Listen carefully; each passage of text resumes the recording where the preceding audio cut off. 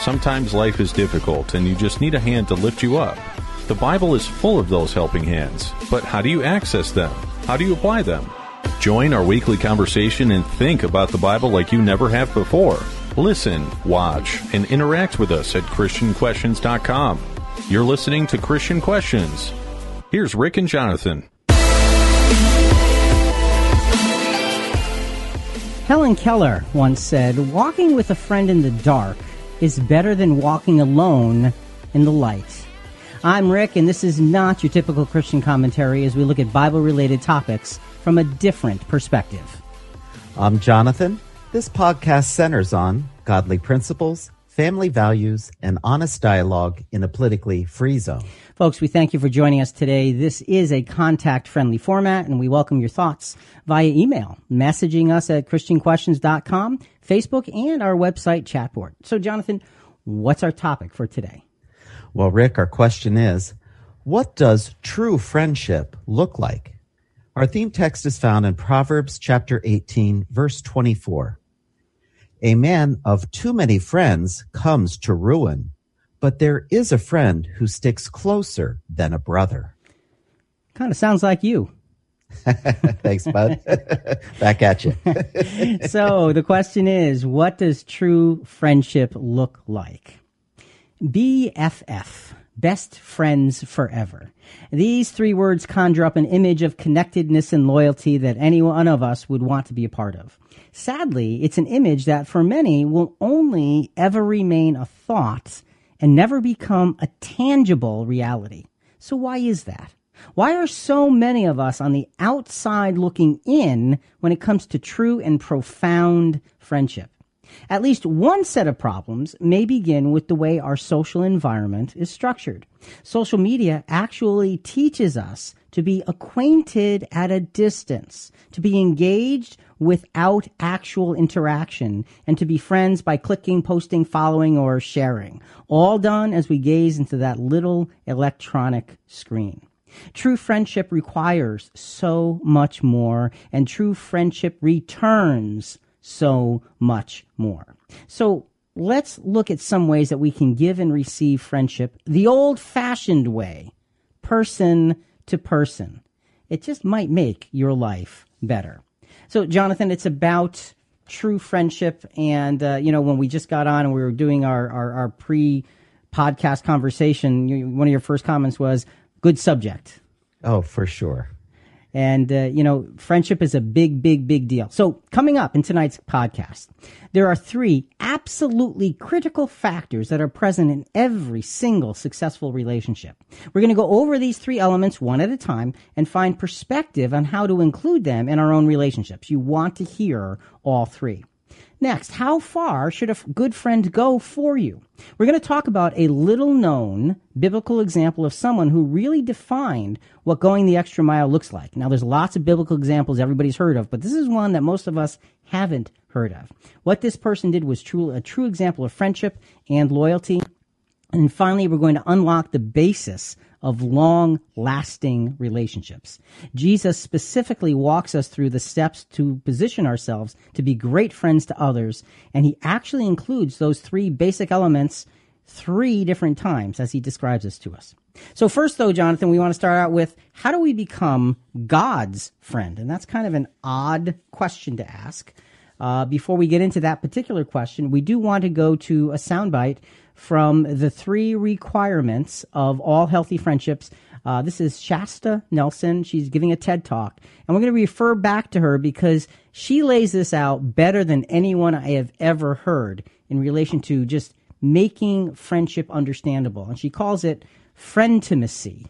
And we'll get into that as she explains herself. Our world is fractured by an epidemic of loneliness.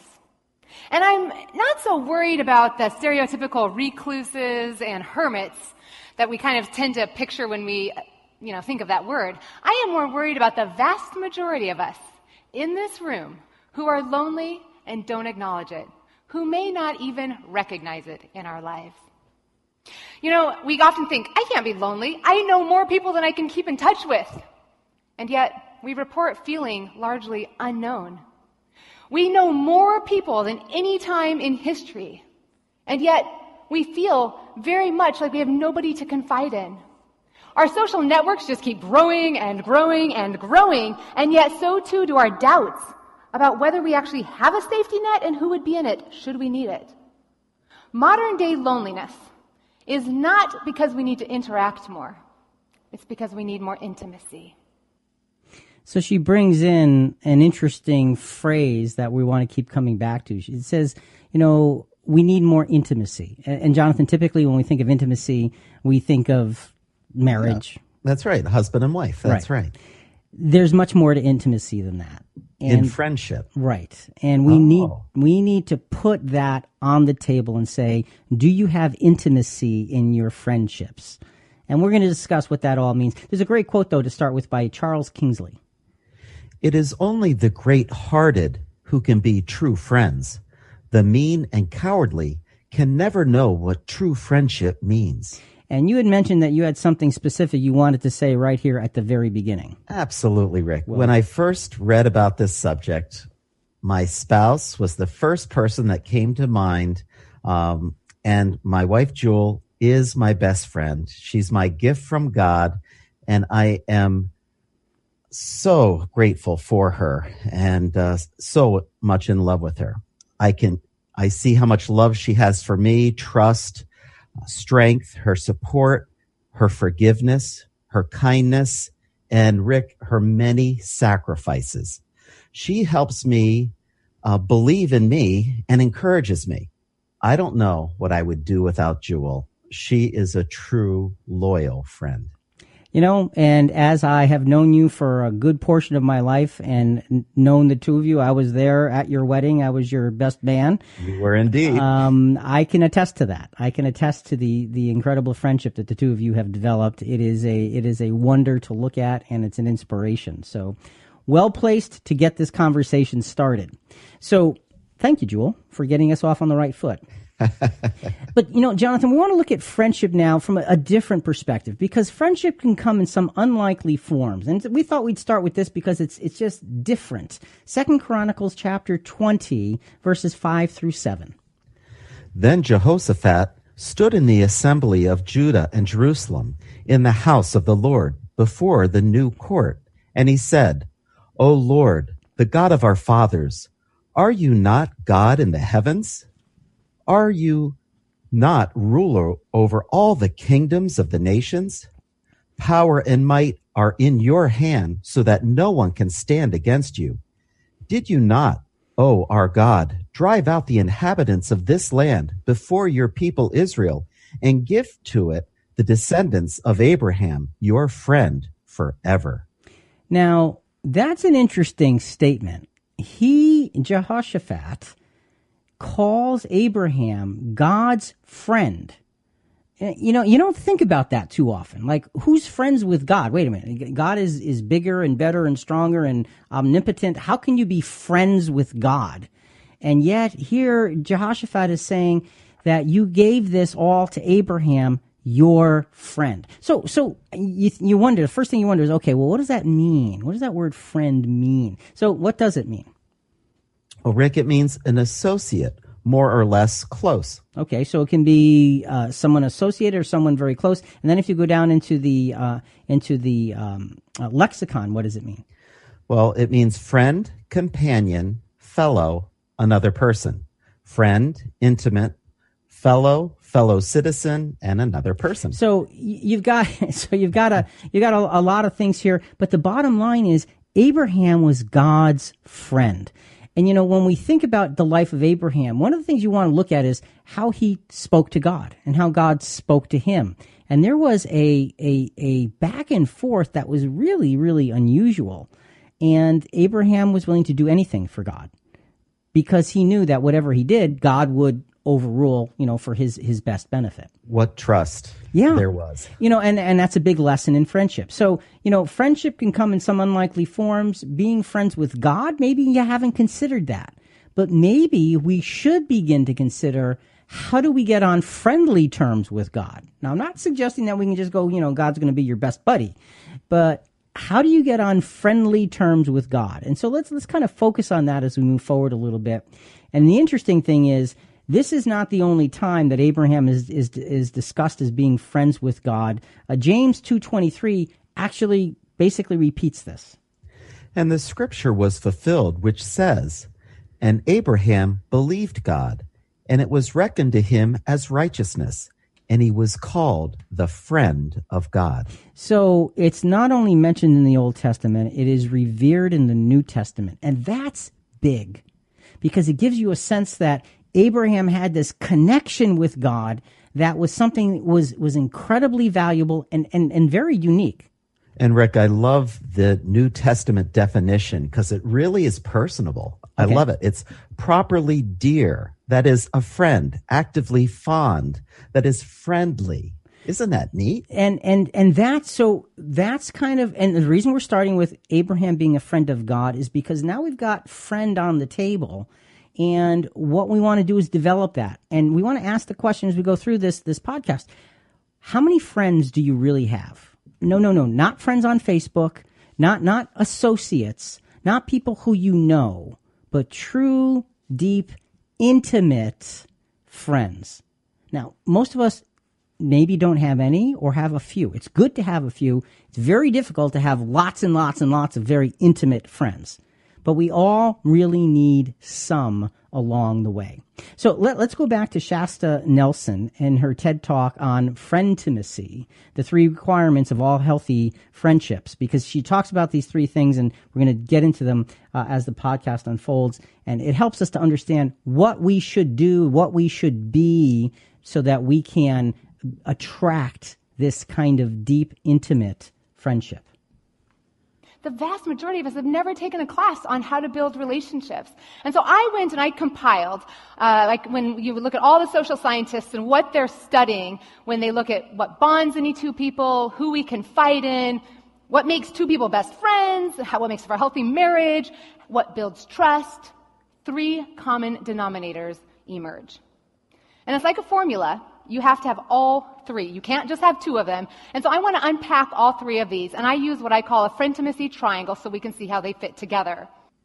Okay, so she's going to unpack them, and we're going to let her unpack them and use her unpacking to help us put the friendship equation together in our own lives so that we can look for, find, and develop that kind of true friendship. You know, Jonathan, you were talking about that New Testament word where it says that, you know, Abraham was called a friend of God, and how sensitive it is. Well, it's very similar to the word for brotherly love, because the Greek word for that word friend is philos. And the word Philadelphia is the same base. And that is what we've always determined brotherly love. And it's funny that Philadelphia is called the city of brotherly love. And I say it's funny because, you know, a lot of times the perspective of Philadelphia is not so brotherly love-like. But that's Philadelphia. That's what the word actually means. And Rick, it's like a fraternal affection, a fondness. And it's really common, you know, with families and teams. Because, I mean, you know, like football players, football teams, they're brothers. They're working together towards their goal. The military, I mean, they are true brothers, aren't they? Yeah, well, and, you know, my son being in the Coast Guard, I can tell you that, you know, there's this bond that is unbreakable. And the key is, I've got your back and I know you've got mine. And if you don't have, and we're talking life and death. Wow. So that's loyalty. And if you don't have that loyalty, you hesitate. And if you hesitate, it usually doesn't come out well. So you know, gangs even have this kind of that's a good point. That's a good friendship. Point. This loyalty that I'm in it with you. You and I are here together. So it's common to all because it's a form of give and take. It's a form of protect and be protected. It's expressed in the, like you said, in the I got your back sense of loyalty. So what we want to understand is that's where friendship really, really finds its strength and roots is in Philadelphia, in brotherly love. And, you know, there's another higher form of love, the agape love that we always talk about. That's benevolent love. This is very different, but this is very necessary. We cannot really be benevolent with the higher form of love unless this love exists. Good point. I like that. They build on each other. Right. you don't want one and throw out the other one. Right. You are an unbalanced individual if you would do that. So 1 Peter chapter 3, verses 8 and 9 is a good example of Philadelphia in scriptures. Finally, all of you be of one mind, having compassion for one another. Love as brothers. Be tender-hearted. Be courteous, not returning evil for evil or reviling for reviling, but on the contrary, blessing, knowing that you were called to this, that you may inherit a blessing. So have compassion, love as brothers, Philadelphia. Have that brotherly love that is protective and loyal, and I've got your back. And if I'm going to be, in a trench somewhere, I want you next to me. That's the kind of brotherly love that we want to be able to have and to share. And you can have that as well as the higher forms of love as well. And look, in terms of that, Jonathan, you and I, we go way back. We do. And if I was in a fight, I would want you right next to me. I absolutely would want you right next to me. Definitely would want you in my corner. Because there's a loyalty that has been built over years and experiences and triumphs and failures and growth and falling down and getting up and mutual encouragement. And you have this attachment. And that's part of what true friendship is. There's so much more that we need to cover. So each segment, Jonathan, we're going to have at least one friendship's foundation. What's the foundation here for this first segment? Well, Rick, godliness is always the best place to start when developing true friends. Okay. The best place to start is to be friendly with God. Godliness, living a life that is trying to be pleasing to God, is trying to be friendly to God. That's the place where we can start to develop any other real, true, wonderful, great, powerful friendships. I got a great little story to tell at the beginning of the next segment. But before that, though, it seems like being God-friendly is a basis for establishing all of our other relationships. If God extends friendliness to those who follow him, then what does that do for our relationship with Jesus? You know what's great about subscribing to Christian Questions on Apple Podcasts, Google Play, iHeartRadio, Spotify, whatever your favorite podcast channel is? You receive a push notification reminder every time a new episode is published. Plus, it's a good thing to binge listen to several episodes in a row, really easy playlist features, and you can auto-download new episodes to your phone every week. So subscribe today. Now let's pick up the pace for tonight's topic. Real friendship comes on many different levels depending upon the role that we're in. Jesus' role with his disciples was unique because he was in many ways above them, perfect and the Son of God. However, Jesus was also like them, being tested for absolute fidelity to the will and ways of God himself. So we are in this segment going to be looking at the friendship that Jesus has for us. And again, Jonathan, sometimes we're not sure about the friendship part. We praise Jesus as Lord, and that's appropriate, and we need to be doing that. But there's more to the relationship than that, and we want to try and uncover that in this segment. Proverbs 17:17. A friend loves at all times, and a brother is born for adversity. Well, you know what, and I would like to take issue with the second part of that a little bit. I've got a brother, and growing up, of course, you have the difficulties and the trials and tribulations, but my brother, I'll tell you what, he is one of the most loyal, finest individuals you're going to ever meet anywhere, anytime, under any circumstance. And if I was in a fight, I'd want him on the other side. Oh, for sure. He's a great guy. Great. And so, and again, that takes development. It's not something that's natural or easy. Friendship isn't easy. When you friend somebody on Facebook, you click a button. That's not friendship. We need to get down into what it means. So remember, in Shasta Nelson, with her TED Talk on friendtimacy, the 3 requirements of all healthy relationships, she said there were those 3 things. Let's introduce the first one so we can get on with how do we build really strong, intimate friendships. And at the beginning of all of our relationships, the first requirement is the letter P, and that is positivity. Because how many of you woke up this morning and thought, I wish I just had a few more cranky, whining, manipulative people in my life that made me feel like I was never doing enough. When we want friendship, we want the reward, we want joy, we want to feel good, this comes from smiles and laughter and kindness and acts of service and empathy and validation, gratitude, affirmation, all those things that leave us feeling accepted. And let's be clear, this does not mean we have to be Pollyanna. We still get to cry on each other's shoulders, and we still get to vent and complain, but social science is telling us that every relationship to stay healthy has to have a ratio of 5 positive interactions for every negative interaction. So that means for every withdrawal you're making from your whining and complaining, you have to be making 5 deposits of joy and reward. Now, she says that's science, and that's 5 to 1. That's scary science. Because, see, what it requires is putting in so much more than you whine and complain and take out once. When you take out once like that, you've got to be putting in 5 times the amount. And, the putting in is not lip service.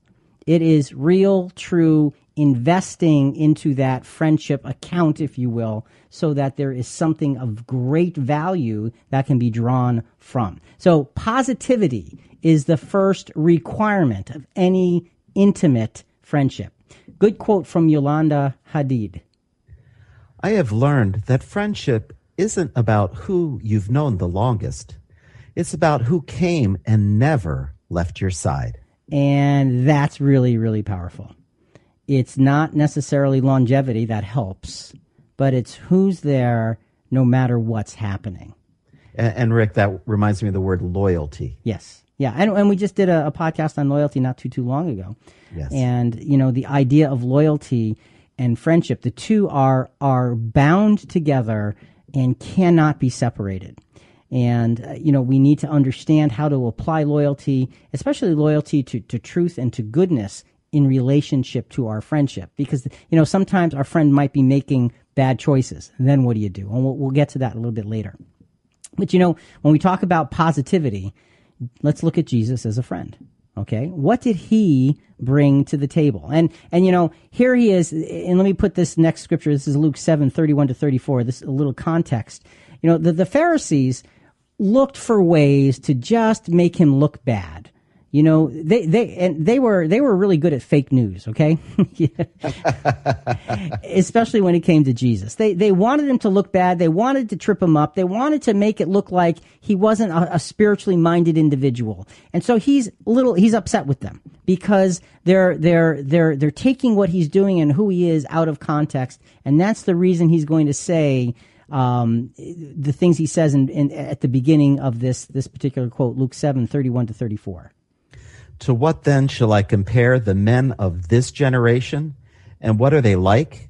They are like children who sit in the marketplace and call to one another, and they say, we played the flute for you, and you did not dance.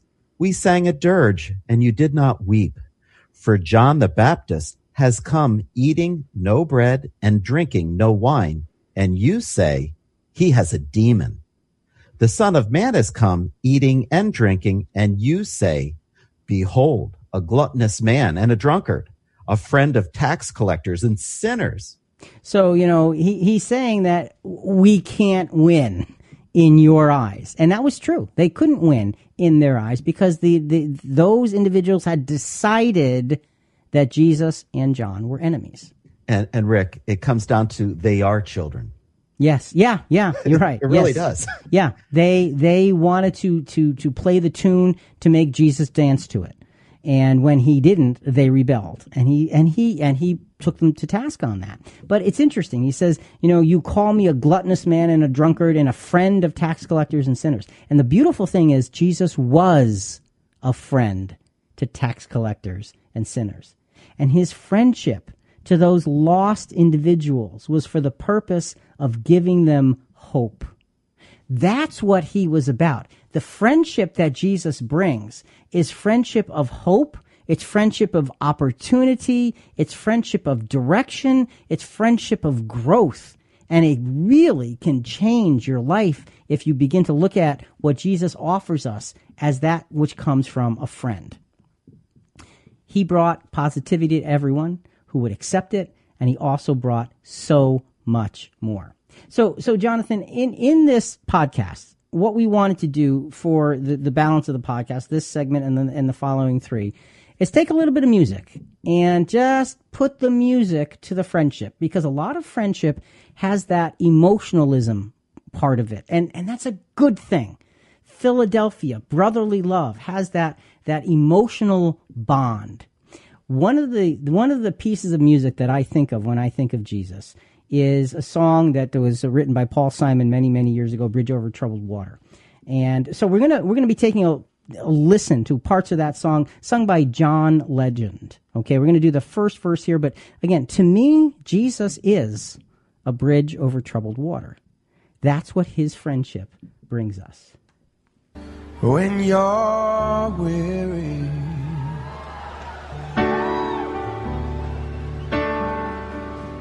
and feeling small,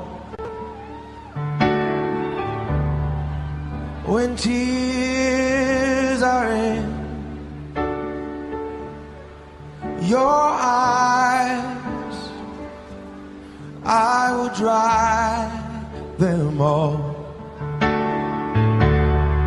I'm on your side. Oh, when times get rough and friends just can't be found, like a bridge over troubled water. I will lay me down like a bridge over troubled water. I will lay me down. I don't know about you, but I get goosebumps when I hear that. I love that song. It just helps to put things in a very powerful perspective, and it makes us understand that we're small, but it's okay, because Jesus is so much bigger than we are.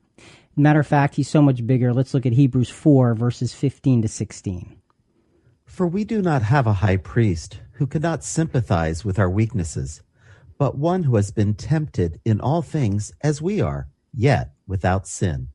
Therefore, let us draw near with confidence to the throne of grace, so that we may receive mercy and find grace to help in time of need. Now, see, Jesus provides life-altering positivity there. He gives us the ability to go to the throne of grace before God Almighty, and it says he understands us.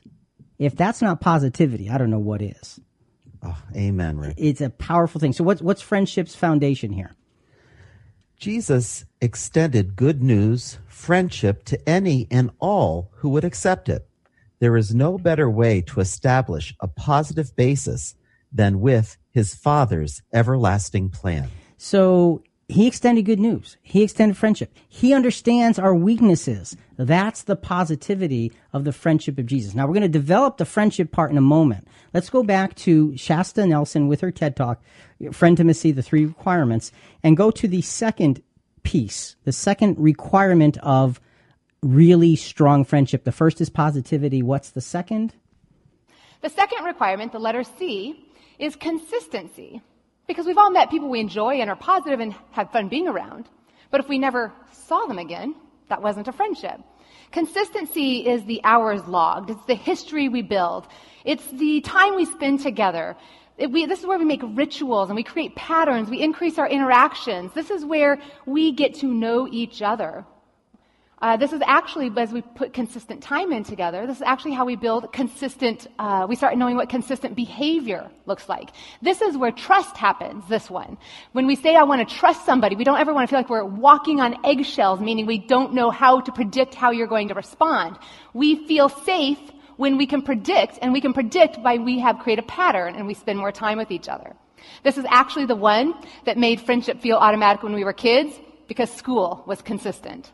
And this is the one we still end up building relationships at work, at school, at church, and associations, because our consistency is automatic. You wouldn't pick those people to be your friends if you had a lineup of 20 other options. You're friends with them because you have consistency with them, and you end up building these other two components in.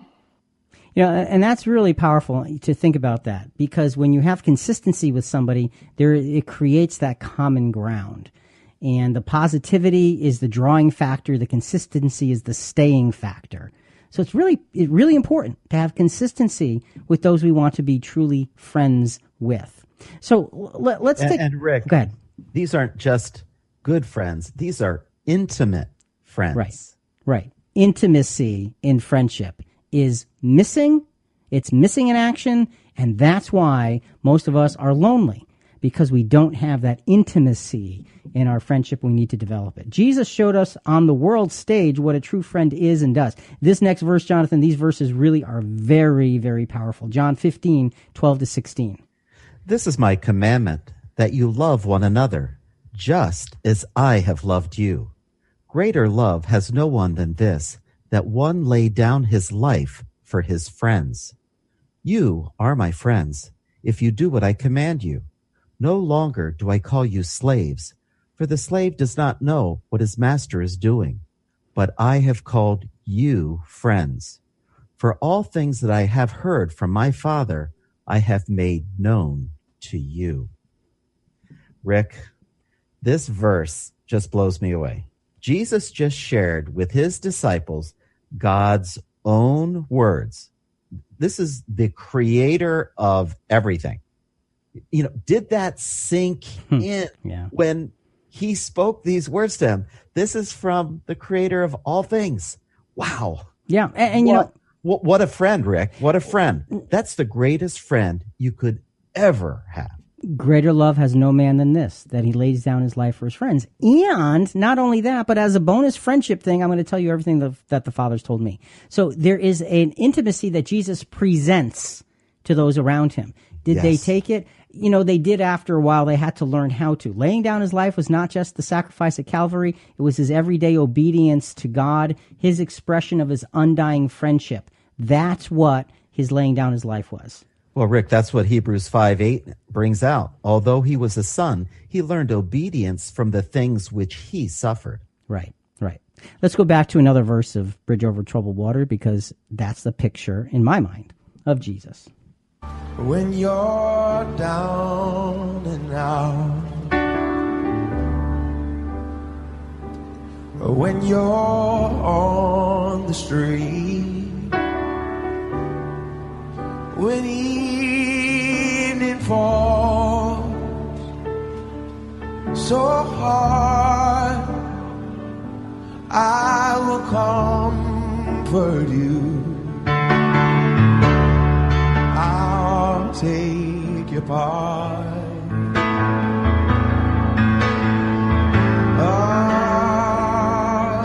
When darkness comes and pain is all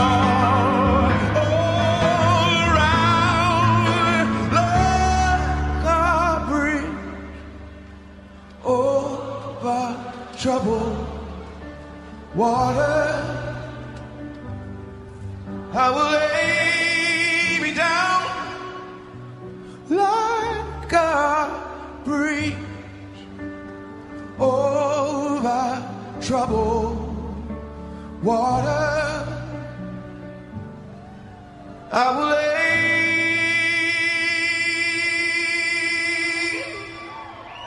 me down.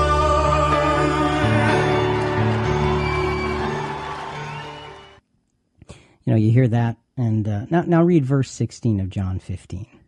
You did not choose me, but I chose you and appointed you that you would go and bear fruit, and that your fruit would remain, so that whatever you ask of the Father in my name, he may give to you. That is what a true friend does. He gives you opportunity to be better, to grow, to have better relationship with God. And really, any friendship that brings us closer to God, truly brings us closer to God, is a valuable friendship. He not only showed us what and how, he clearly commanded us as to follow his own example. Quickly, very quickly, Hebrews 12:2.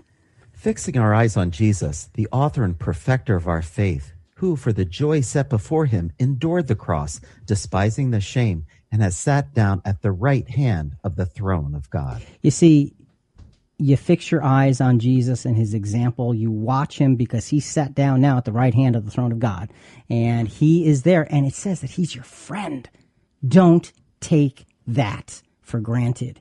Cherish that. Create an intimacy with that so you can create an intimacy friendship-wise with others. What's friendship's foundation point here, Jonathan? There is no greater consistency example than Jesus. Our lives will be magnetic to others when we stand for the positive plan of God and live it with daily consistency. Okay. No greater consistency than the example of Jesus. Period. End of statement. That's what we need to focus on if we want to have truly strong friendships. So if Jesus is calling us his friends, we really need to focus on being worthy of the trust he puts in us. How do we apply the ancient friending of Jesus on our behalf towards others who follow him? We're excited to be hearing from our growing listening audience at ChristianQuestions.com through Facebook, Instagram, and Twitter. You can also chat with us now during the live broadcast. You know what would be really awesome? If you can leave us a review when you subscribe to our podcast on Apple Podcasts, Google Play, Podbean, iHeartRadio, Spotify, and others. It helps us reach even more people. Thank you for subscribing and reviewing. Now, let's take the next steps in our comprehensive conversation.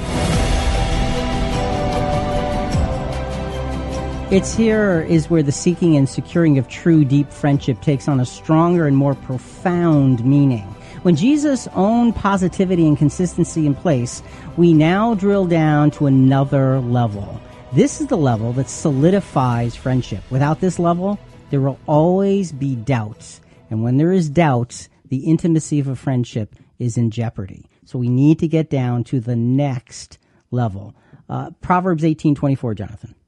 A man of too many friends comes to ruin, but there is a friend who sticks closer than a brother. And that's our theme scripture. And, you know, it's so important for us to understand that intimate friendship is a good thing, and intimacy is a word that we had better start applying to friendship instead of just a romantic relationship, because intimacy in friendship is critical to our well-being as human beings and as Christians. Let's go back to Shasta Nelson for the third piece of the puzzle. We have positivity, we have consistency, and now... A lot of us have relationships that we enjoy, the positivity, and that we do things on a regular basis. But without the third requirement, it's not a healthy friendship. And the third requirement is vulnerability. Vulnerability is where we share, where we reveal, where we let people in and let more of us be seen. I teach 5 different types of vulnerability in my book, but suffice it to say, it's not just sharing the skeletons in your closet, the insecurities and the shame. It's also talking about what's going well and your successes, and risk bragging to your friends. It's also sharing our history, our dreams. It's being able to articulate what we're feeling and ask for what we need from somebody else. That is tremendous vulnerability. Because at the end of the day, for us, we want to feel loved, and we only feel loved if we feel known, and we can only feel known if we actually share ourselves. Do these 3 make sense? These are the basis of every single relationship. You have never built a healthy relationship without these 3 things.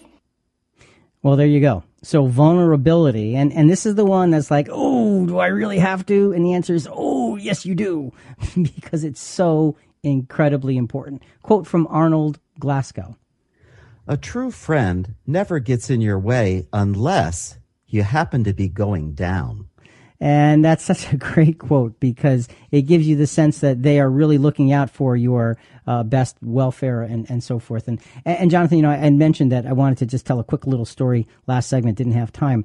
But Trish and I celebrated our 38th wedding anniversary this past week. And congratulations. 38 years. You know, that's awesome. A long time. And we're at a restaurant, and we're sitting down, and the waitress comes by, and we mentioned it was our anniversary and told her it was 38 years. And her response was, wow, write down your secret. So I thought about that through dinner, And when we got the bill, I turned it over, and on the back I wrote down 3 of the secrets. And I wrote down, the first secret to a wonderful marriage is to have faith in God.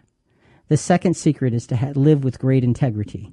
And the third secret was to listen as though your life depends on it. And I gave her the bill, and I said on the back are 3 of the secrets. And she looked at it, and she read them, and she says, I'm going to keep this with me. So when I find my husband, so she's not married yet, I will have a basis, and it just was a great example, a great opportunity to be able to just give something that I've been given, because you had talked about your wife earlier as being your best friend, and for me, Trish is my best friend, and I'm not one to become easily vulnerable, except with my wife, because that's where things can get torn down and then rebuilt, and she's always going to be there to put the pieces back together, and that's such an important thing. That's what a true friend does. Jesus, we talked about Jesus' friendship last segment. Jesus loved Saul of Tarsus, even when he was doing evil things. And he got in his way to convert him. Remember that quote, a friend doesn't get in your way unless you're going down? Well, right. Saul was going down. Jesus got in his way. Saul then lived in vulnerable service. Let's look at 1 Corinthians chapter 15, verses 9 and 10. For I am the least of the apostles, and not fit to be called an apostle, because I persecuted the church of God. But by the grace of God, I am what I am, and his grace toward me did not prove vain. But I labored even more than all of them, yet not I, but the grace of God with me. So, it's kind of interesting. He says, I labored even more than all of them. And some might read that and say, wow, he's pretty proud of himself. But that's not what he was saying. He's saying, first of all, the grace of God labored more with me. Why? Because, Jonathan, he didn't start where the other apostles started. He started lower. As an enemy. Yes. And so he needed the grace of God to work extra hard in his life to bring him up to a level where he could serve well. And, it's a powerful thought to look at the Apostle Paul and see how low he was and how he had to be lifted up. And, just very, very quickly, a side point on this before we get into the friendship thing. The Apostle Paul was a replacement apostle.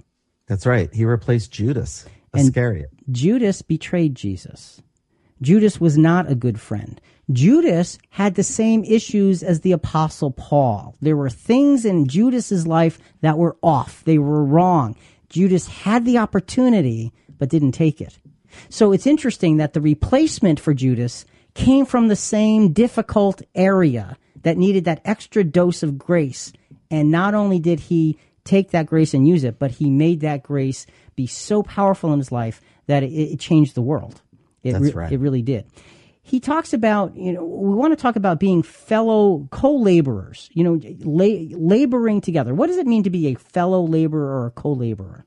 Well, Rick, it means a co-laborer or a companion in labor, a fellow helper, a worker, laborer together, work fellow. So, all right. And what that is telling us is that there is a special level of fellowship when we get shoulder to shoulder and work together, especially in the work of the gospel.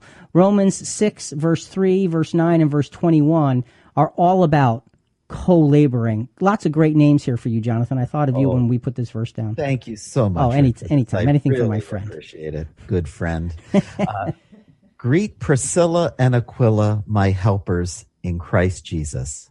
Salute Urbane, our helper in Christ, and Stachys, my beloved, and Timotheus, my fellow worker, and Lucius, and Jason, and Sosipater, my kinsman, salute you. See, all of those things, my helper, my work fellow, these are all descriptions that the apostle is using for very specific individuals. And he's saying they are shoulder to shoulder with me, and they are very special as a result. And when you co-labor with somebody, truly co-labor, that you're vulnerable. Go ahead. And Rick, when he sends one of these co-laborers to a church to carry on the work, that is someone you need to listen to, because he put his stamp of approval on this person's heart and mind and love for the Lord. So you want to get everything you can from somebody like that. That's a great point. And it's because they worked with him and they were in the trenches with him. And that's what made their friendship and their fellowship so strong. See, fellowship is not shaking hands on Sunday saying, oh, how'd you do? You know, what kind of experience did you have this week? It is getting into the life of someone else. It's working side by side, sweating through the difficulties and sharing the defeats and the victories together. Let's go to a verse, another song, Jonathan. You've Got a Friend in Me, okay? And everybody's heard that song. But this is sung by Claire Ryan and her dad. Now, the thing is, Claire is only 4 years old. So this is awesome. Her dad starts this verse, so be patient. You're going to hear the 4-year-old. This is just good stuff. You got a friend in me. You got a friend in me. When the road looks rough ahead and you're miles and miles from your nice warm bed, you just remember what your old pal said. Yeah, you got a friend in me. Girl, you got a friend in me. The second verse. I'm doing the second verse. You got friends in me. You got a friend in me. You got troubles. I got them too. There isn't anything I wouldn't do for you. We stick together, can see it through. 'Cause you got a friend in me. Yeah, you got a friend in me. Boy, can that little girl sing. Nice. That's pretty awesome. And, what a great thing to teach a child. What deep, true friendship is, and a great way to teach them is through song. Jonathan, before we continue, there was an article that Trish has here. Now we just wanted to share a couple paragraphs from. Trish, how you doing? I'm just doing fine. So where's this article from, and what's it say? This is U.S. News and World Report. The title is The Loneliness Effect on Public Health. It says, feeling sad, lonely, and useless is more than just an emotional quagmire for millions of Americans. Researchers now contend that social isolation and loneliness may represent a greater public health hazard than obesity or a near pack-a-day smoking habit. And the problem is growing. An AARP loneliness study published in 2010 and now being updated reported that approximately 42.6 million U.S. adults ages 45 and older were suffering from loneliness. And a 2018 Cigna survey indicates that Generation Z, adults between ages 18 and 22, may be the loneliest group of Americans. Additionally, census data reveal that more than 1/4 of Americans live alone, and more than half are unmarried, with marriage rates and the number of children per household steadily declining. Great, thanks for that. I know, after that other song was so great, now get this.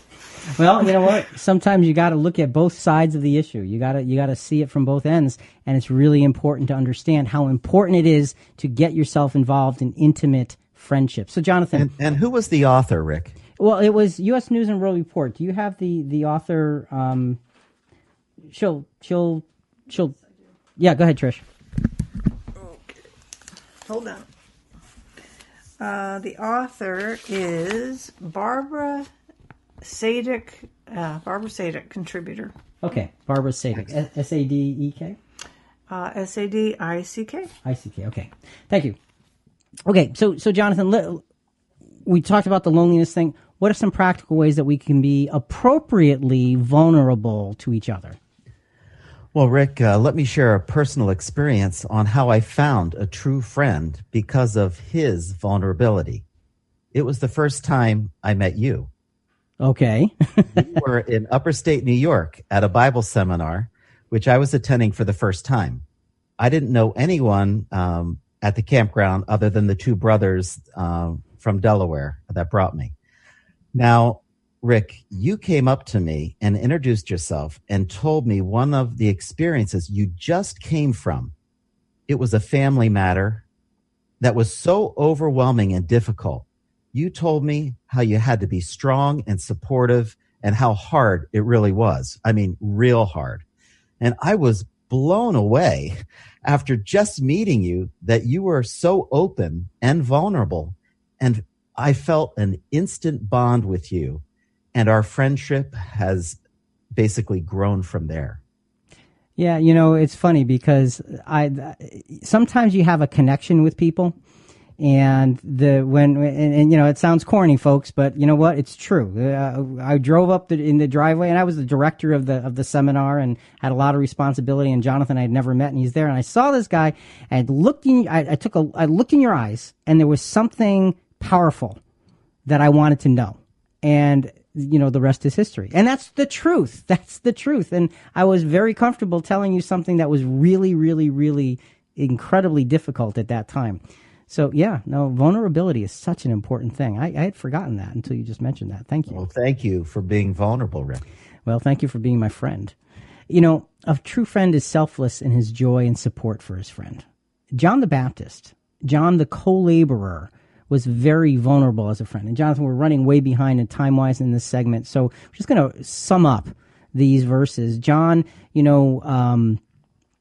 his disciples were saying that, he was being questioned. About, Jesus. Jesus is gathering followers, and he's baptizing, and, he seems to be increasing, and what do you think about that? And John's response to that was really, really wonderful. His response was, look, I've told you, I'm not the Christ. I've told you, I'm here to point to him. I'm the friend of the bridegroom. And when the bridegroom is there, I rejoice. I am happy. And he's saying, I have to decrease. That's my role. My role is to increase him. And that just gives you a sense, and this is John chapter 3, 26 to 30, of the power of the friendship and the bond and the vulnerability that John and Jesus had, even though you don't see them together very often. They were about their Father's business, and they both knew it, and they both knew who the other was, and they respected their roles, and they worked to get the other to be as successful as they possibly could. And Rick, John had been very positive. Look, Messiah is here. Repent. He'd been so consistent. And he said, remember, behold the Lamb of God. Now look how vulnerable he was when he said those words. I must decrease. And you're right. It was a strong vulnerability. And it really was, you've got a friend in me.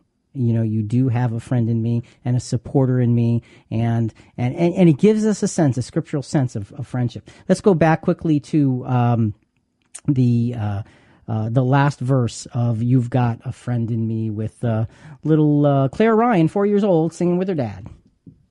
Some of the folks might be a little bit smarter than I am, bigger and stronger too, but none of them will ever love you the way I do. It's just me and you, girl. And as the years go by, our friendship will never die. You're gonna see it's our destiny. You got a friend in me. You got a friend in me. Yeah, you got a friend in me. You want to be that kind of friend to others. And Jonathan, we're running late on this segment. So, co-laboring and vulnerability are all tied up together in the next experience of Paul and Silas, Acts 16, 22 to 25. We won't read the verses, but they're in prison for preaching the gospel. And they've just been beaten severely. And they're there in prison together. And they're wounded and hurt. And what are they doing? They're singing and praying and praising God, and the prisoners were all listening. What an example. Vulnerability, working together, shoulder to shoulder, co-laboring, and, the rest is history. The Friendship Foundation thought here, Jonathan, is what? Willingness to be vulnerable is a willingness to be ridiculed as well as a willingness to be joined with others in co-laboring beyond our individual capacities. So vulnerability is willingness to be ridiculed as well as willingness to be joined to others. So it's a mixed bag, and that's why it's so difficult, and that's why it's so important. So, like it or not, vulnerability is not only a part of successful friendship and fellowship, it is crucial. So co-laboring makes us better, more vulnerable, and more valuable friends. How far do we go with this? There's a lot of talk program topics out there. If you're burnt out on Capitol Hill and Trump, don't worry, we never go there. But if you're looking for unique ways to look at the Bible, we'll make you think about how today's world ties into Scripture like you've never thought about before. Thanks for listening, and get ready for us to take a deeper dive right now. So how far do we go for our true friends? Do we really believe what Jesus said about the greatest love we can have is to lay down our lives for our friends? Let's look at a practical application of taking friendship to the next level of loyalty. This will only happen when positivity, consistency, and vulnerability are truly, truly in place. Proverbs 27:17 to get us started. Iron sharpens iron, so one man sharpens another. And really, that's the way it needs to be. The sharpening process is not necessarily comfortable, but the results are exquisite, because when you come out as a sharp tool, you can do the job. So very, very important. And, we've talked about positivity and consistency and vulnerability as the three keys to developing intimate friendships. Let's go back to Shasta Nelson in her TED Talk on frientimacy, the three requirements. And now she's going to talk a little bit about loneliness, which we've already touched on several times. When we are lonely, it is not because we need to add more people to the triangle. While some of us may be in that situation, the most of us, when we're lonely, it is not for needing to add more people. It's for actually needing to move some people up. Because remember, friendship is not something we discover. So I can't sit there and say, I have an opening at the top of my triangle. Let me put out a little job hiring sign and audition you. And, you have 2 kids. I only have 3. I'm like, da-da-da. And we play all these games. And do a little tap dance. She was funny. I like her. We're going to be best friends. We don't get to put people in there based on whether we like them. This triangle is not about how much we like somebody. This triangle is about how much we practice the 3 requirements of friendship with somebody. And the only way we get somebody to the top of this triangle is by developing those relationships, by practicing these 3 things. So to overcome loneliness, you have to be vulnerable, you have to be consistent, and you have to be positive. And find others who are in that same situation, and that's how you can grow into it. Simon Sinek says some really important things about friendship. Here's a good quote. The strong bond of friendship is not always a balanced equation. Friendship is not always about giving and taking in equal shares.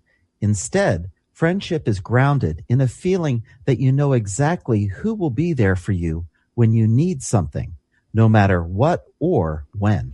And, I love that, because it says it's not always equal. So just because you may be doing more giving doesn't mean that you should say, okay, I've given for 27 minutes now. Let me, get back for 27 minutes. I'm going to watch the clock. That's not what it is. And if that's the way you're thinking, incidentally, you're not a true friend. Okay, it's a matter of fulfilling the needs of our friends to help them along. The saying, a friend in need is a friend indeed. And 2 Samuel chapter 15, verses 13 to 15, recounts when Absalom, David's son, rebelled against David, who was king, and David was forced to run for his life. So he and his household did. Now, Absalom is trying to take the throne from him, and he's his son, and this is breaking David's heart. 2 Samuel chapter 15, let's jump down now to verses 30 to 34, and we're going to go through selected parts of these verses. Listen to the brokenheartedness of the description of David, and then the friend that appears in this story. And David went up the ascent of the Mount of Olives, and wept as he went, and his head was covered, and he walked barefoot.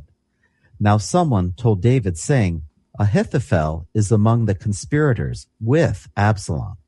And David said, O Lord, I pray, make the counsel of Ahithophel foolishness. As David was coming to the summit, behold, Hushai met him with his coat torn and dust on his head. David said to him, You return to the city and say to Absalom, I will be your servant, O king, as I have been your father's servant in times past. So I will now be your servant. Then you can thwart the counsel of Ahithophel for me. Now, Ahithophel had been one of David's close friends and one of his best counselors, and he had betrayed him. There's a story behind that. We're not going to get into that at this point. Hushai was a very close friend of David's as well. And he comes and he catches up with David, and he's mourning with him. And he's got his clothes torn and dust on his head. He's showing his outward feeling of grief for his friend. And David says, go into his camp. You've got to stop Ahithophel because he's betraying us. And Ahithophel is very wise. And this is not going to end well for us. I need your help. So he's asking his friend to go into his enemy's camp, become a trusted advisor in that camp to thwart the advice of somebody else.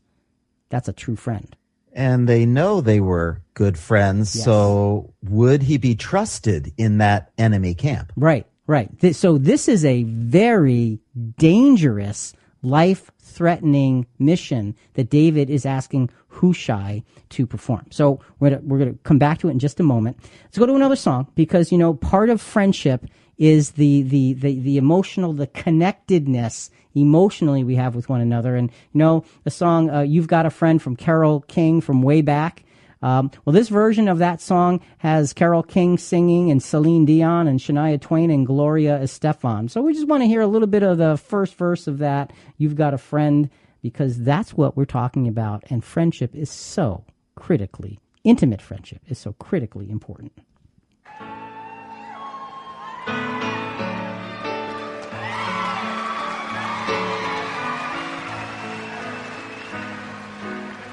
When you're down and troubled and you need some love and care and nothing is going right. Oh, baby, close your eyes and think of me, and soon I will be there to brighten up even your darkest nights.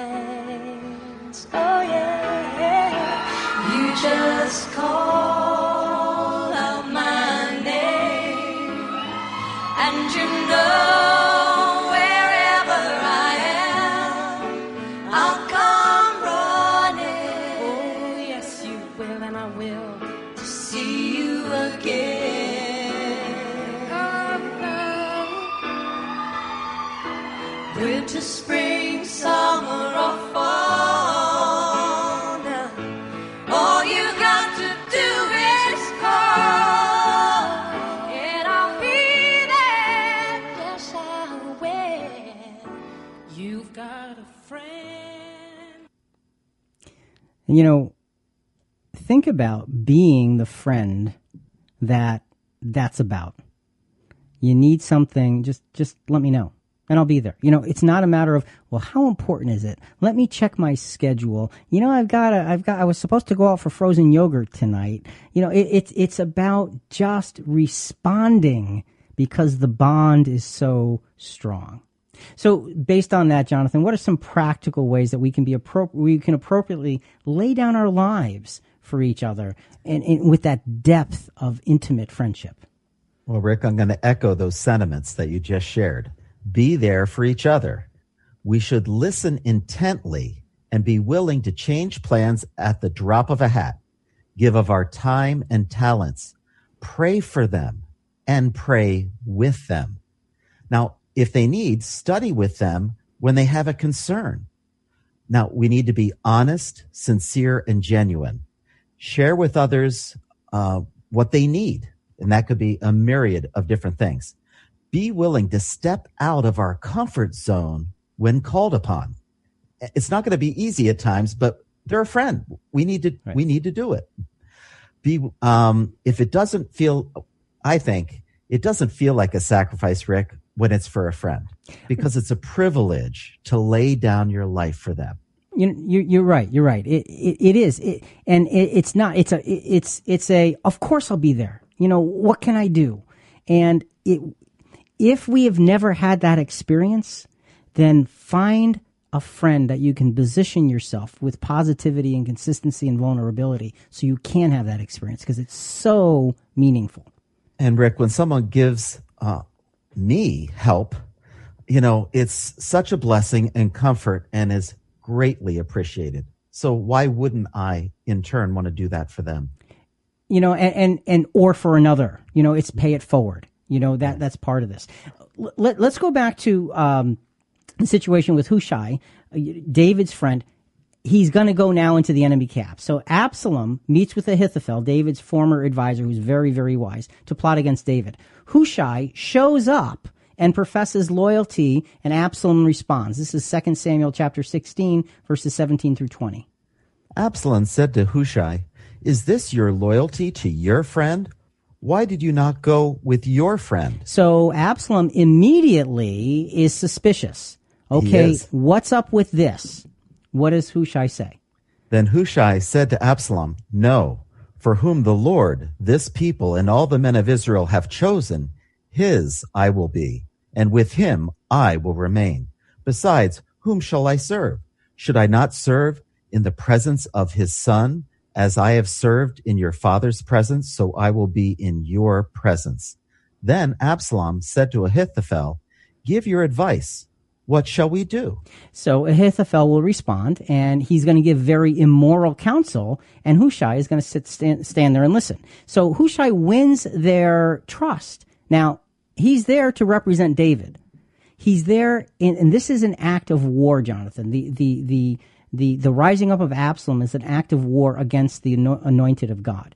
Hushai is there to protect the anointed of God. So he plants himself as a trusted advisor in this situation. Incredibly dangerous and life-threatening. But his friend, David, asked him to, and without hesitation, he went. That gives you a sense of a deep, deep friendship. Let's go back to that song, You've Got a Friend, one more time with those incredible voices. You just call out my name, and you know wherever I am, I'll come running to see you again. Oh, winter, spring, summer, or fall. All you gotta do is call, and I'll be there. Yes, I will. Hey now ain't it good to know that you've got a friend when people can be so cold? They'll hurt you, then desert you. They'll take your soul if you let them. Oh, now, but don't you let them. I love music, and it helps to transform, rottenness to goodness and all of that stuff. And when you hear that, don't let them take your soul. Don't let them take your very being from you. I want to help to support you in whatever the difficulty is that you're in. What a great example. Absolutely, Rick. And folks, make it more than a song. Make it the reality of your life. Positivity, consistency, and vulnerability. Let's get back to 2 Samuel chapter 17, verses 1 through 14. Again, we're going to really condense this way, way down. So these verses tell us that Ahithophel, remember David's advisor, further asks for 12,000 men to go and hunt David down that very night. Okay? Absalom and the elders liked the plan, but Hushai spoke convincingly against it because he knows that would take David by surprise. So let's hear what Hushai has to say. So Hushai said to Absalom, "This time the advice that Ahithophel has given is not good." So Hushai then lays out another plan that better feeds the ego of Absalom and also protects David, who is the Lord's anointed. Verses 14 and on. Then Absalom and all the men of Israel said, "The counsel of Hushai the Archite is better than the counsel of Ahithophel, for the Lord had ordained to thwart the good counsel of Ahithophel, so that the Lord might bring calamity on Absalom." So they took Hushai's advice rather than Ahithophel's.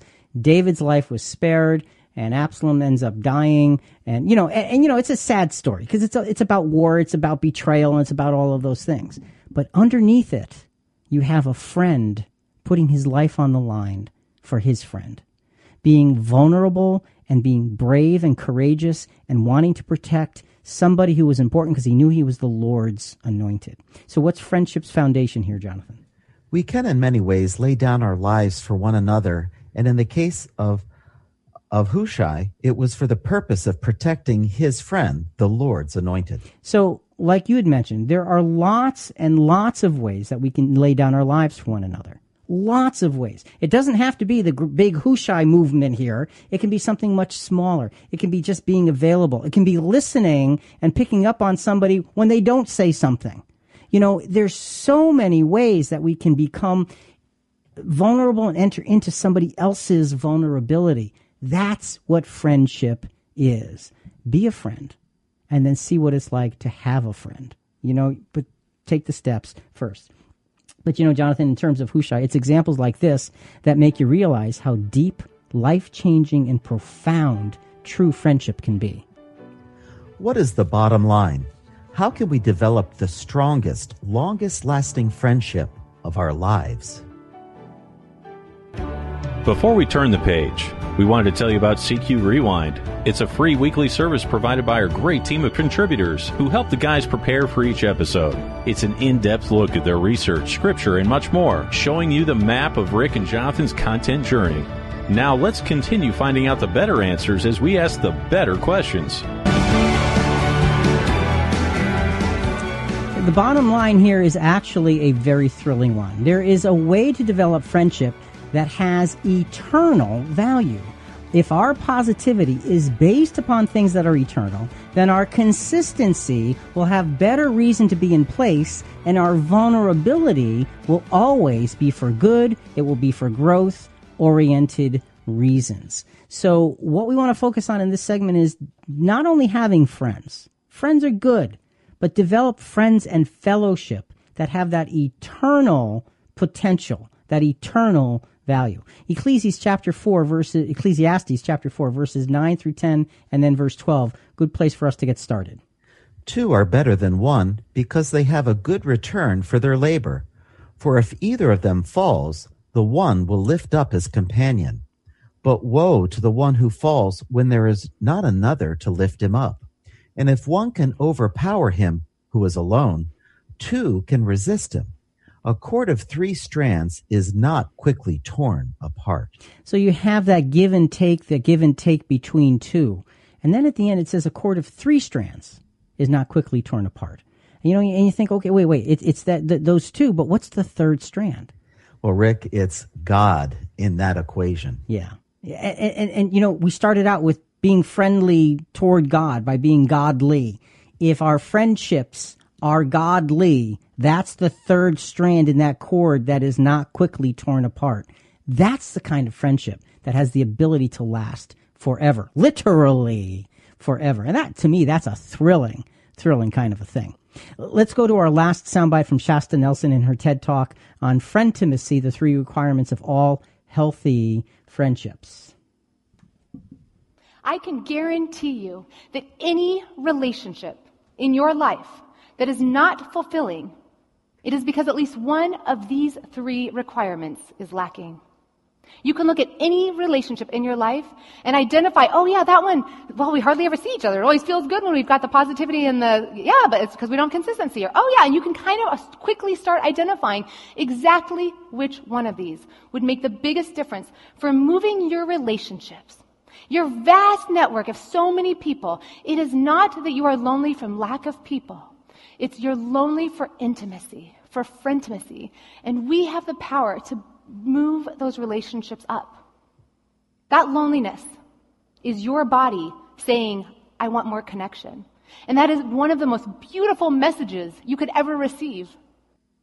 You know, and that's a great way to look at it. Loneliness is your body telling you, I need more connection. I need more intimacy. And look, intimacy is way bigger than sexual intimacy. Let's understand that. And let's, again, put it in perspective. We're talking about the intimacy of true, deep, abiding friendship. That's what we're talking about. And, you know, her point is, I guarantee you, if you put the positivity and the consistency and the vulnerability in place and two people are working on those same lines, you will find that intimacy. And that's a great, great place to go. It really is. Quote from Bill Watterson. Things are never quite as scary when you've got a best friend. Yeah, you know, and I think about that, and I think about the when we first started with the radio broadcast 20 years ago, and we're sitting in the studio that first time, and it's like scary. It was, but it was a whole lot easier because you're sitting next to me. It's like, okay, 5 seconds, no. But you know, when you're doing, and that's why Jesus sent them out 2 by 2. That's why the Apostle Paul didn't go out solo. It was always with Silas or with Barnabas, going together, because that makes it you able to overcome things you never could have before. So very powerful, powerful lessons here for us in terms of being friends, true friends, fellowship on a deep, deep level. Jonathan, we want to begin to wrap this up by looking at one of the wonderful, most inspiring teachings of Jesus, I think, and that's the illustration of the vine and the branches. And this, I think, in the context of our conversation, is a secret to literally everlasting friendship and relationships.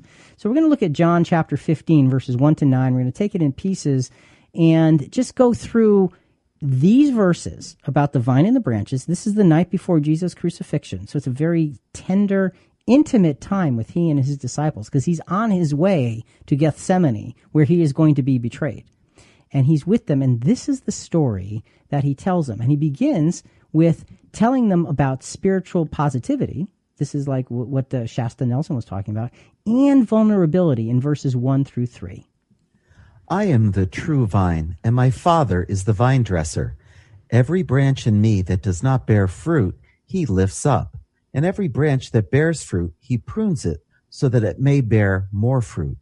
You are already clean because of the word which I have spoken to you. So he starts out by talking to them, saying, I'm the vine, God's the vine dresser, and you are the branches. And so there's a great positive message here. You're connected to me, and God takes care of us. I don't know how more positive you can be than that. That's amazing. What a privilege. And then it talks about vulnerability. It talks about pruning. Pruning is cutting. Cutting's not comfortable. It hurts. But it creates growth. So he talks about positivity and vulnerability right at the beginning of the story. Okay. Then he goes into spiritual consistency in verses 4 and 5. Abide in me, and I in you. As the branch cannot bear fruit of itself unless it abides in the vine, so neither can you unless you abide in me. I am the vine, you are the branches. He who abides in me, and I in him, he bears much fruit. You know, how many times did it say abide in those verses? 4 times, sir. You know, and to abide is a picture of consistency. Oh, that's a good point. That's what it is. It's consistent. Abide in me. Stay with me. Live here. Let me abide. Stay. Live there with you. That's what he's talking about. So we've got the positivity and the vulnerability and the consistency already wrapped up at the beginning of the story. And then the last part of verse 5 is what? For apart from me, you can do nothing. And that's vulnerability again. He's saying, be careful. Be careful, because outside of the nourishment that you get from me, you're not going to get very far, because you're supposed to be a follower of Christ. You're supposed to be connected to me. You've got to know where you live, know where you abide. Let's go to another piece of music, Jonathan. This is from Watermark. And the song is More Than You'll Ever Know. We're just going to go through a couple of verses here. And the message of the song is, I appreciate you because basically when I see you, I see God. I see God in you. You pray for me. You stand for me. You help me. And that's what we need to be for one another in our Christian walk. Something brought you to my mind today. I thought about the funny ways you made me laugh. And yet I feel like it's okay to cry with you. Something about just being with you, that when I leave I feel like I've been near God. And that's the way it ought to be, yeah. 'Cause you've been more than a friend to me, fight off my enemies. 'Cause you've spoken the truth over my life. And you never know what it means to me, just to know you've been on your knees for me, who you would bless in my life. You know, you've been more than a friend to me. You've spoken truth to me. You stood for me. And you know, those are the things, and you mentioned some of those things earlier, when you're, you know, to be vulnerable, to help others, to tell them the truth. Because it's so important that our friendship and our vulnerability relies entirely on something that high and that powerful. And it's got to be godly truth. There's lots of worldly truth, but it's not going to bring you nearly as far as godly truth will bring you, especially in terms of friendship. So let's go back to John chapter 15, the vine and the branches. And already we've seen spiritual positivity and vulnerability and consistency, you know, mentioned. Let's go into verses 6 through 9. And what we're going to see is all three of those aspects are going to be actually repeated in these verses. It's going to start with vulnerability in verse 6. If anyone does not abide in me, he is thrown away as a branch and dries up, and they gather them and cast them into the fire, and they are burned. Okay, that's a tough vulnerability, but it's important to understand that we're there to bear fruit. And if we aren't going to bear fruit, we don't belong as part of that vine and branch picture. So there is a vulnerability because that's what you're there to do. Then he goes into the consistency because guess what word comes up again? Abide. That's right. You got it. Verse 7. If you abide in me and my words abide in you, ask whatever you wish and it will be done for you. You think about that. Abide in me and I abide in you. You can ask whatever's on your heart and mind and it'll be done. There has got to be such a connection to be able to make that statement. That's statement, for sure. You don't make that statement lightly. No way. Okay. And then there's positivity in verses 8 and 9. My Father is glorified by this, that you bear much fruit, and so prove to be my disciples. Just as the Father has loved me, I have also loved you. Abide in my love. There it is again. You know, and so it's so important to end with that positivity. And it's interesting that this story essentially begins with the positivity and ends with the positivity because it puts it all in a wonderful, wonderful perspective.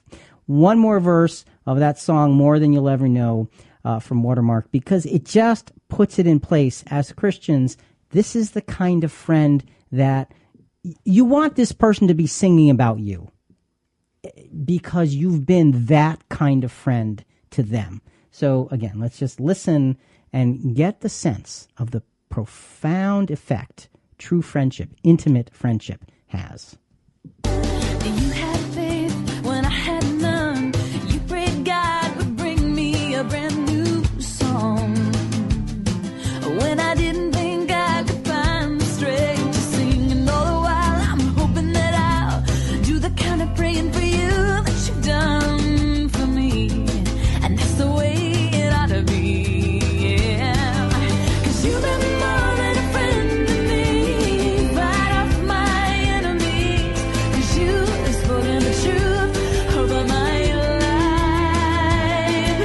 And you never know what it means to me, just to know you've been on your knees for me, who you have blessed in my life.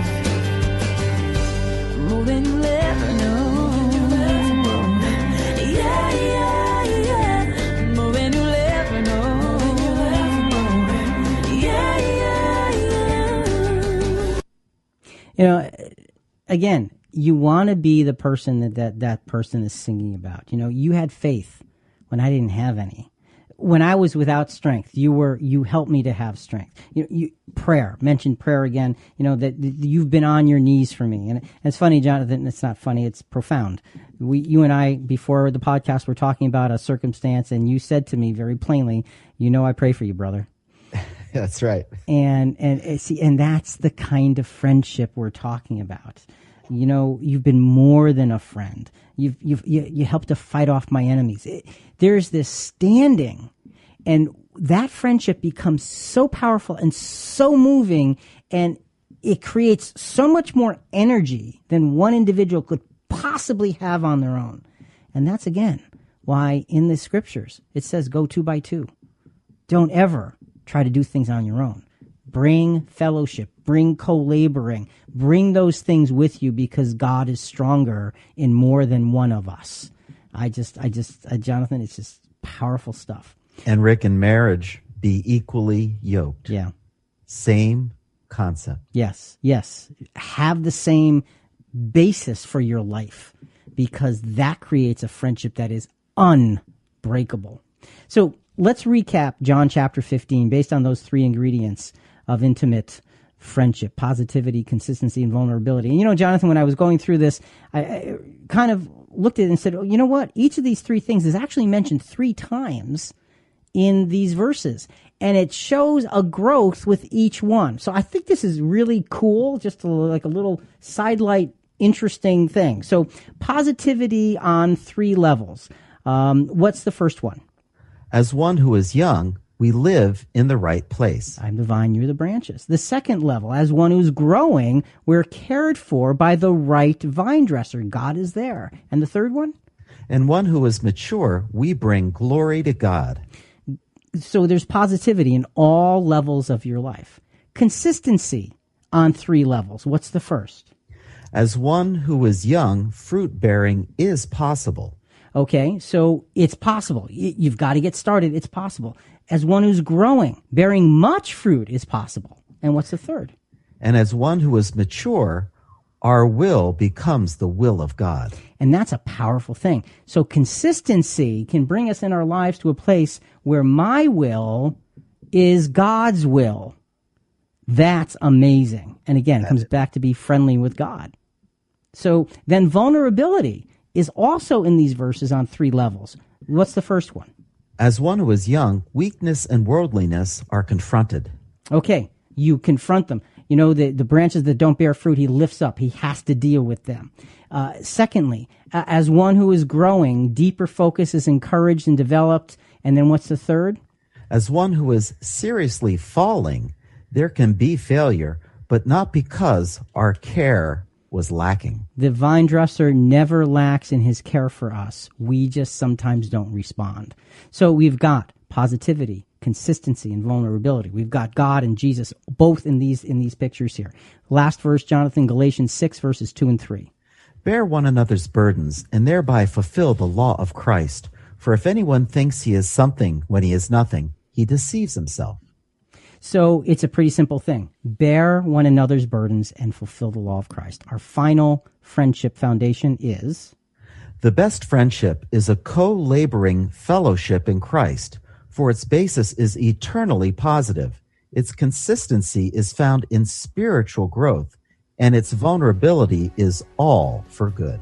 So it's all there. Eternally positive, consistency is in spiritual growth, and the vulnerability always brings strength to both of the friends. Folks, it's so important for us to be a friend to others, to be that kind of friend that will be there, that will be willing to stand, that will be willing to sacrifice themselves, because that's what Jesus did for us. That's our example. Let's live up to that example. Let's apply friendship. Let's can the loneliness thing, and let's look for true intimacy in our friendships in the world in which we live. It's possible, and as by God's grace, we can do that. For Jonathan and Rick and Christian Questions, be a friend.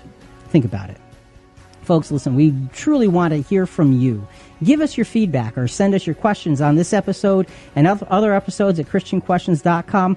Also, a big part of spreading the word about our program is subscribing to Christian Questions in iTunes or Google Play or Stitcher or whatever your favorite podcast channel is. Please rate us, review us. We'd greatly appreciate it. Coming up next week, have you lost confidence in your spiritual leaders? That's next week. We'll talk to you then.